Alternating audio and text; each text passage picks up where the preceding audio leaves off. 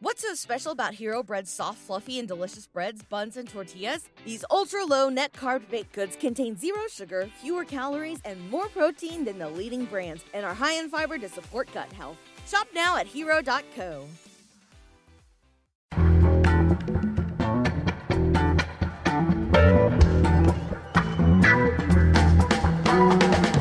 This is Start Making Sense, the weekly podcast of The Nation magazine, and I'm John Wiener.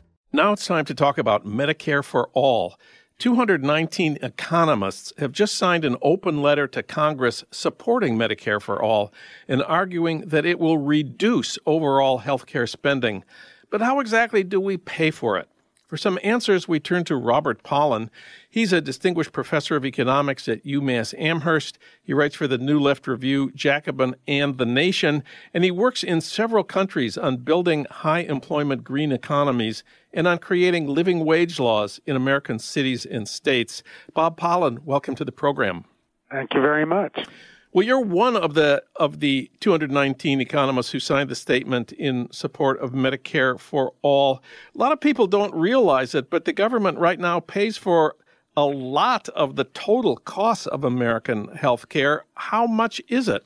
When you add up the existing Medicare program for people over 65, Medicaid, the Veterans Administration, the Defense Department Health Care, and other smaller programs, it amounts to almost $2 trillion, and that puts it at over 60% of total healthcare spending in the country already. Well, you and your colleagues at UMass Amherst at the Political Economy Research Institute did a study of how to pay for Medicare for All. Private spending right now, I understand, is around $1 trillion, and that's the amount that would have to be replaced by public money. I mean, if you just say $1 trillion, you think, well, that's going to explode the deficit far beyond the current Trump level of deficit. What is your proposal for coming up with the $1 trillion? Yeah. So, of course, it wouldn't explode any deficit if basically all we need is for people that are already paying $1 trillion plus to private health insurance companies, substitute that for contributing to the public purse. So there's different ways you can get to $1 trillion in additional public funds to substitute for the private spending. What we proposed was, roughly speaking, about $600 billion would come from business premiums. So businesses are already paying in the range of $600 billion more. We say that let's let the businesses who are paying their for their workers' health care, let's let them all get an 8% cut reduction in the premiums they now pay. And when you do that, you still get about $600 billion. And then the other two main sources, we propose a sales tax of 3.75% on non-necessities. That would raise about $200 billion. And then we also propose a wealth tax for wealth above $1 million, and that would be 0.38%, and that would raise another $200 billion. So those are basically the sources. Your critics say that you have underestimated the cost of Medicare for All because of the people who right now have no medical insurance or inadequate medical insurance. And that's a lot of people. Apparently 10% of residents of the United States right now don't have any insurance. And I read about 25% are considered underinsured. Once those people are on Medicare for All, they're going to go to the doctor. They have a lot of pent-up need for treatment, for medication, and that's going to cost the system billions more. Have you thought of this? I sure have. Okay. Yes, there's quite an extensive literature which we review at length in our study.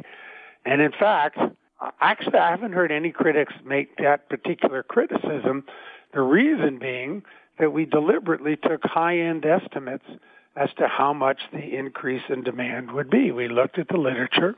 We looked at people who have criticized other Medicare for All proposal studies, and we just basically took their numbers.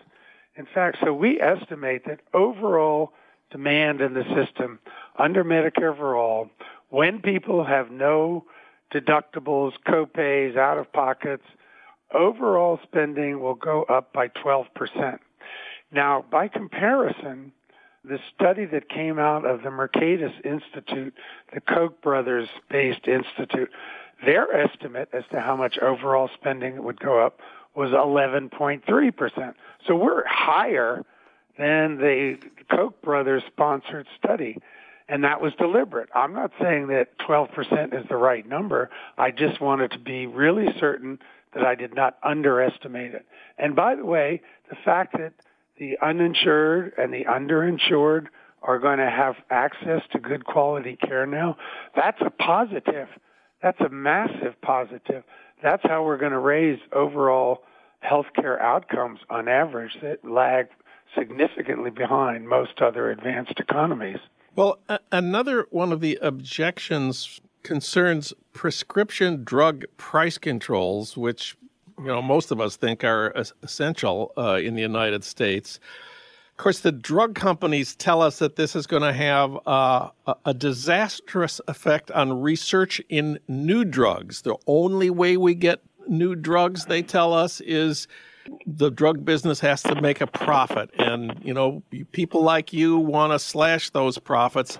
I found a drug industry website. I want to quote them. A treatment that delays the onset of Alzheimer's by 5 years would save Medicare and Medicaid $218 billion annually, but under Medicare for All, such innovation would never occur, close quote. What do you think about that argument? Okay. Number one, right now the U.S. is paying roughly 50% more for prescription drugs than any other advanced economy. So all the other West European economies, Canada, Japan, so forth. So we're already paying 50% more. Secondly, in terms of research, something like 95% of all the spending on research comes from the U.S. government. That is paid for by us, U.S. taxpayers. The pharmaceutical companies skim off the top, then they repackage things, they market it, and so forth. The drug companies in the United States have the highest level of profitability as it is of any industry. And what are they doing with the money that they're earning? The main thing they're doing is share buybacks. That is, they are manipulating their stock price to drive up the price in the short term. They are not plowing it into research. So we aren't going to lose anything in terms of research capacity. If anything, it's going to open up opportunities for smaller pharmaceutical companies to compete and to take advantage of the very, very beneficial research going on in the public sector that we are all financing. Okay, here's another argument, one I don't really know anything about. Your critics say reimbursement rates for hospitals are too low under your plan, and that a lot of hospitals are likely to go out of business at the levels that you propose to pay them. And with fewer hospitals, that means patients would receive lower quality care. Lots of doctors and nurses and orderlies will lose their jobs, and all that will be your fault. That's a lot on me. One thing is the bill in the House of Representatives by Congresswoman Jayapal, with whom I've been working recently, does not have the same cap on hospital reimbursement rates that the 2017 bill by Senator Sanders does. So those kinds of hard caps as proposed in the Sanders bill may not come to fruition anyway. That said, the caps are really not that strict, and we have to keep this in mind as well. When we talk about 12% increase in demand, that means 12% increase in demand for hospitals and for physicians. They will benefit even if they have modestly lower rates per patient visit. They will have 12% more demand. And as we go through in our study, that increase in demand is going to be greater than the modest losses of revenue that they would have when they are asked to charge Medicare-based rates. So maybe maybe you're right that your bill is not going to lead to the loss of jobs for hundreds of thousands of doctors and nurses and orderlies. But what about all the people at the private insurance companies? They will certainly lose their jobs under your plan. They will. And as far as I know, our study is the first one to recognize that, take it seriously. We have studied it quite extensively. And if you talk about the administrative savings that are available by transitioning to Medicare for All, which we think are huge, about 9% of total system costs, the main source of those savings are layoffs for people in the private health insurance industry and people working in doctors' offices and hospitals doing the administrative work. And that's going to come with the territory. Now, the thing that we emphasize in our study is the imperative of a just transition for these workers. And we're looking at, something like 1.7 million people. And so we have to have those people protected in terms of, first of all, their pensions. Secondly, in terms of their wages, when they transition to a new job, to get wage insurance, relocation support if needed, and retraining support if needed. Those are all components of a just transition.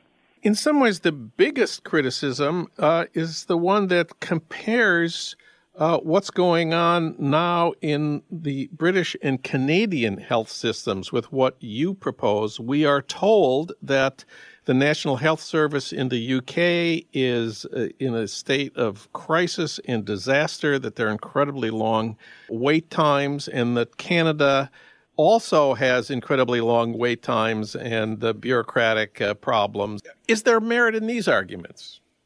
Well, of course there is. I mean, we're talking about a system in the United States, we're talking about almost 20% of GDP.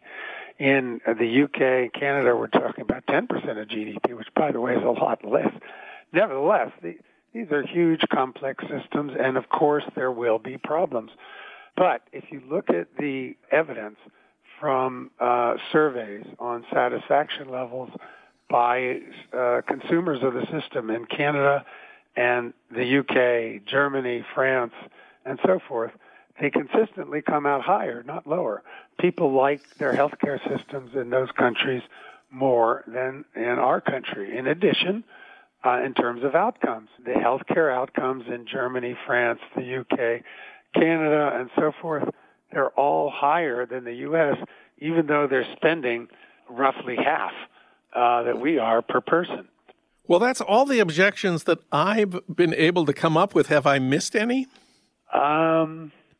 Well, so I did a piece in the Wall Street Journal in March, and there were 1,896 responses, and most of them just said I was a total idiot. So that's not a really substantive critique. Yeah, I haven't raised that possibility, but I don't think it's really relevant here. Yeah. A lot of it is just, you're shoving government down our throat. How dare you? We hate the government. On the other hand, you've heard the joke, I hate the government, and don't let the government take away my Medicare benefits. Right. So Medicare is a popular program, and so what we're talking about is extending it and giving everybody the right to good quality care and saving money, significant amount of money. That's the idea behind Medicare for All. Robert Pollin, he and his colleagues at UMass Amherst at the Political Economy Research Institute did a study of how to pay for Medicare for All. You can find it online. It's called Economic Analysis of Medicare for All. Bob Pollin, thanks so much for answering all our questions today. Thanks very much for having me on.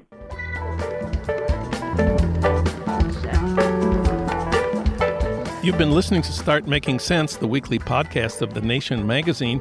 You can hear more interviews like this one at thenation.com, and you can subscribe to Start Making Sense at iTunes Podcasts, Pocket Casts, Stitcher, or wherever you get your podcasts. I'm John Wiener. Thanks for listening.